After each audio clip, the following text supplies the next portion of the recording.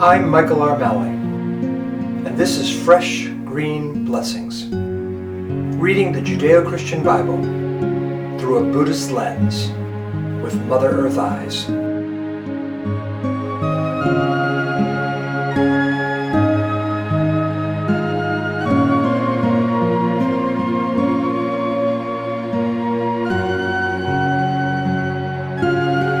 Hello again, and welcome to another episode of Fresh Green Blessings.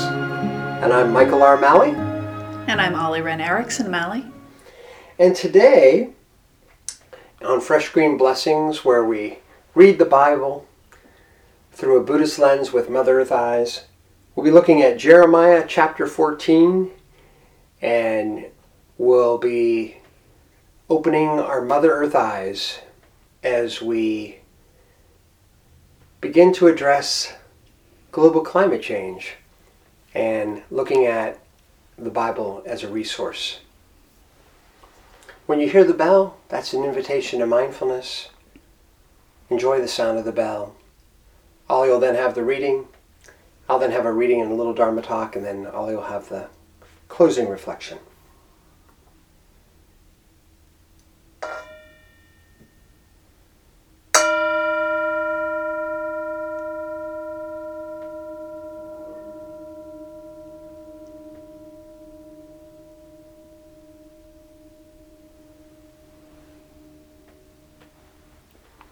Jeremiah chapter 14, verses 3 through 7 and 20. Nobles send their servants for water. They come to the cisterns, they find no water. They return with their vessels empty, because the ground is cracked. Because there has been no rain on the land, the farmers are dismayed. Even the doe in the field forsakes her newborn fawn, because there is no grass. The wild asses stand on the bare heights. They pant for air like jackals. Their eyes fail because there is no herbage. Our iniquities testify against us. We acknowledge the iniquity of our ancestors.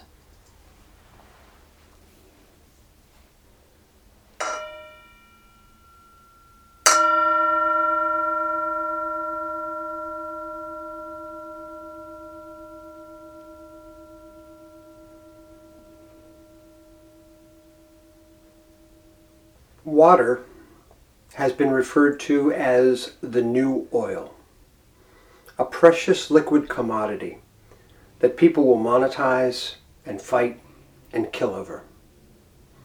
At the time of this writing, 2019, it is common to hear reference to the drought in California. But a California friend says such statements are misnomers.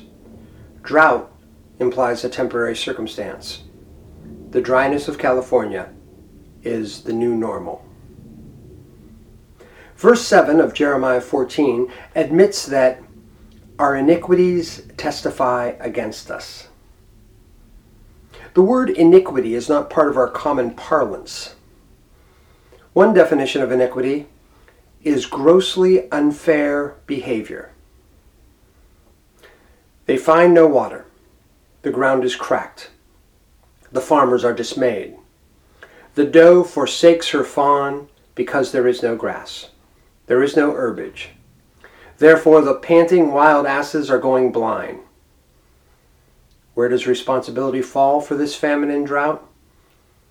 Our iniquities, our grossly unfair behavior testifies against us, along with the grossly unfair behavior of our ancestors. Humans are responsible. We may say it is an act of God. We may even plead with God to save us, as the author of Jeremiah 14 does. But it comes back to our iniquity, our grossly unfair behavior. The interdependence of humans with other creatures is painfully highlighted in this reading. The wild asses are panting like jackals and going blind. The mother deer has failed in the mothering of her newborn. Surely the baby fawn will die. And who is to blame for this iniquity? Jeremiah answers, we, and our ancestors are as well.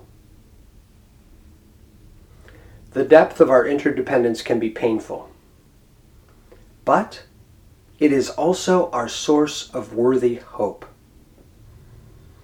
Our human actions matter and reverberate across the web of life.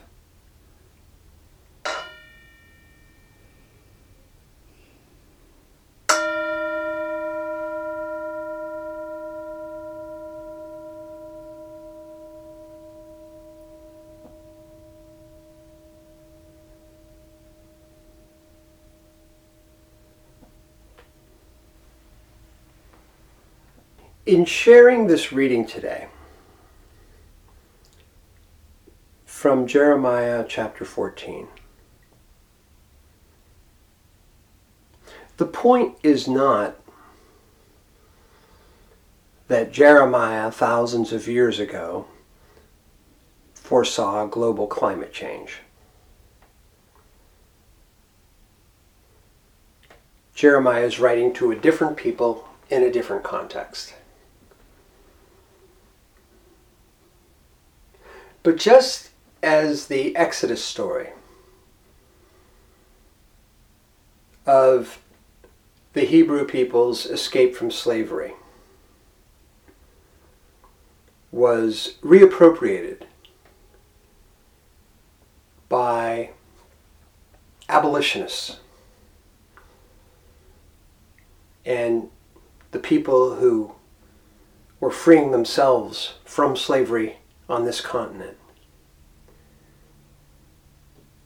So I invite us to look to the Bible, both the Hebrew Bible and the New Testament, as a powerful, incredible, and sacred resource as we confront what is probably the biggest challenge that we will face in our lifetimes, the challenge of global climate change.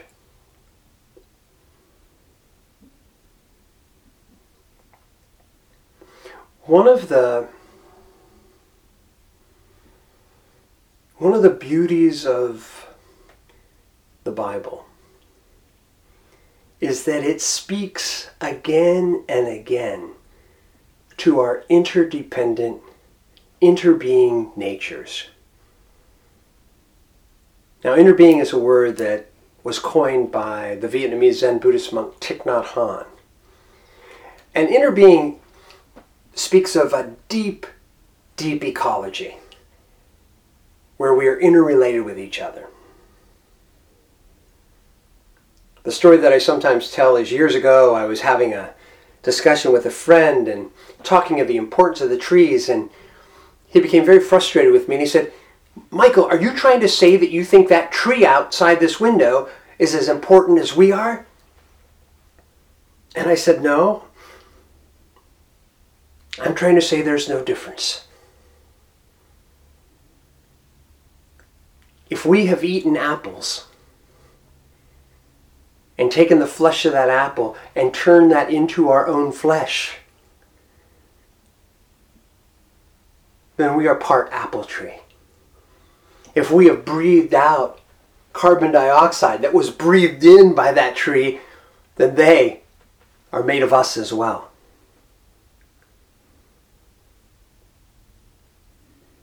And here, Jeremiah, admonishing the people, he's not just talking about the effects on other people. He's talking about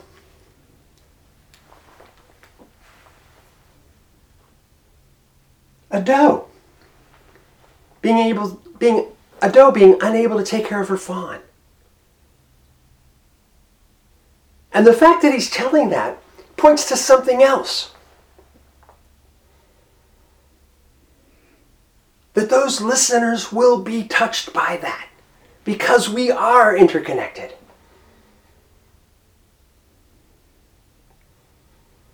that even the wild asses up on the heights, panting like jackals, that is of concern to us.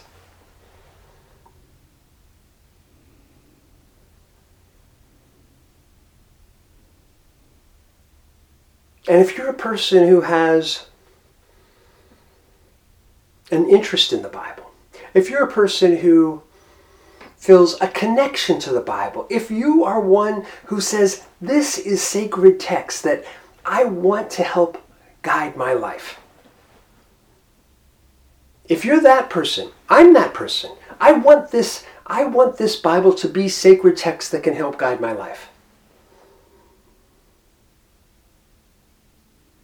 Then I want to look to it and see what there is to see. And for far too long, we have looked in a very narrow way at these teachings. My gosh, when you read this, it sounds like somebody has written this today about what we're facing with global climate change.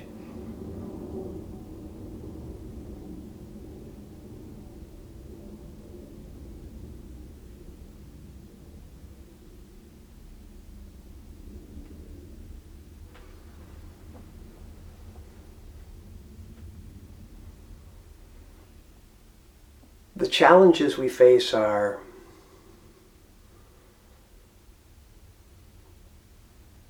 they feel overwhelming so much of the time.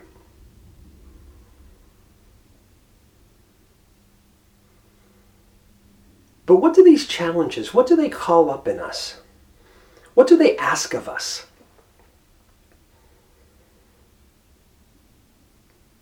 They ask compassion.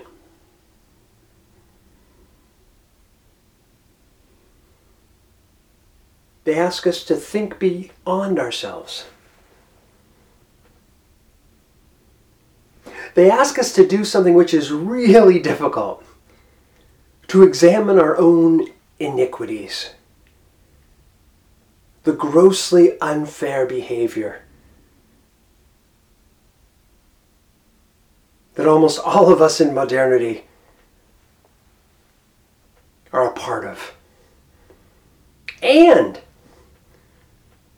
the grossly unfair behavior of those who came before us.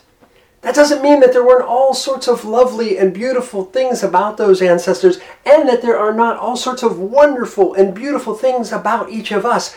But we are faced with this incredible challenge to start looking more and more deeply at ourselves, at our actions, at our level of compassion, at what we can do.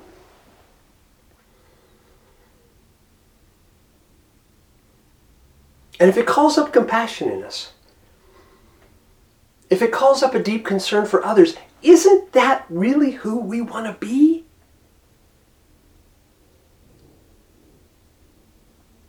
Isn't that really what the Bible is asking of us again and again and again? What Jesus asks of us, what Moses asks of us, what all of these prophets ask of us? To be beyond our self-interest?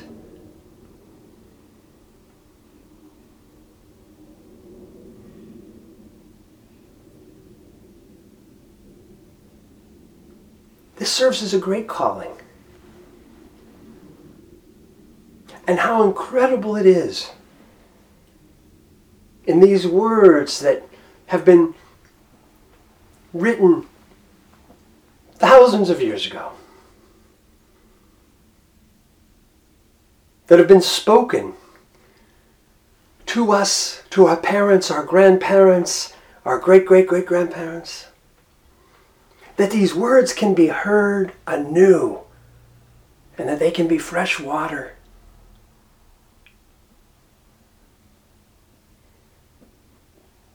For us to drink, inviting us into the interconnectivity that we already share, inviting us into the difficult work of opening to awareness of our own iniquities, inviting us to be the compassionate beings that we are here to be.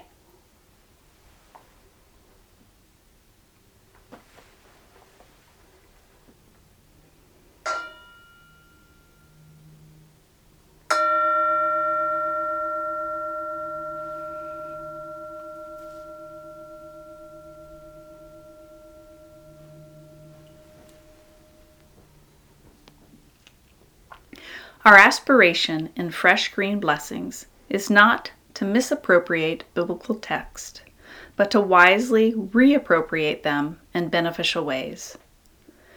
Just as it was helpful for the Exodus story of the Hebrew slaves to be reappropriated and applied to the conditions of the African American slaves, it is beneficial to open our hearts afresh to prophetic voices that cry out when the earth and its creatures, including humanity, are suffering. You shall say to them this word, let my eyes run down with tears night and day, and let them not cease. Jeremiah chapter 14, verse 17.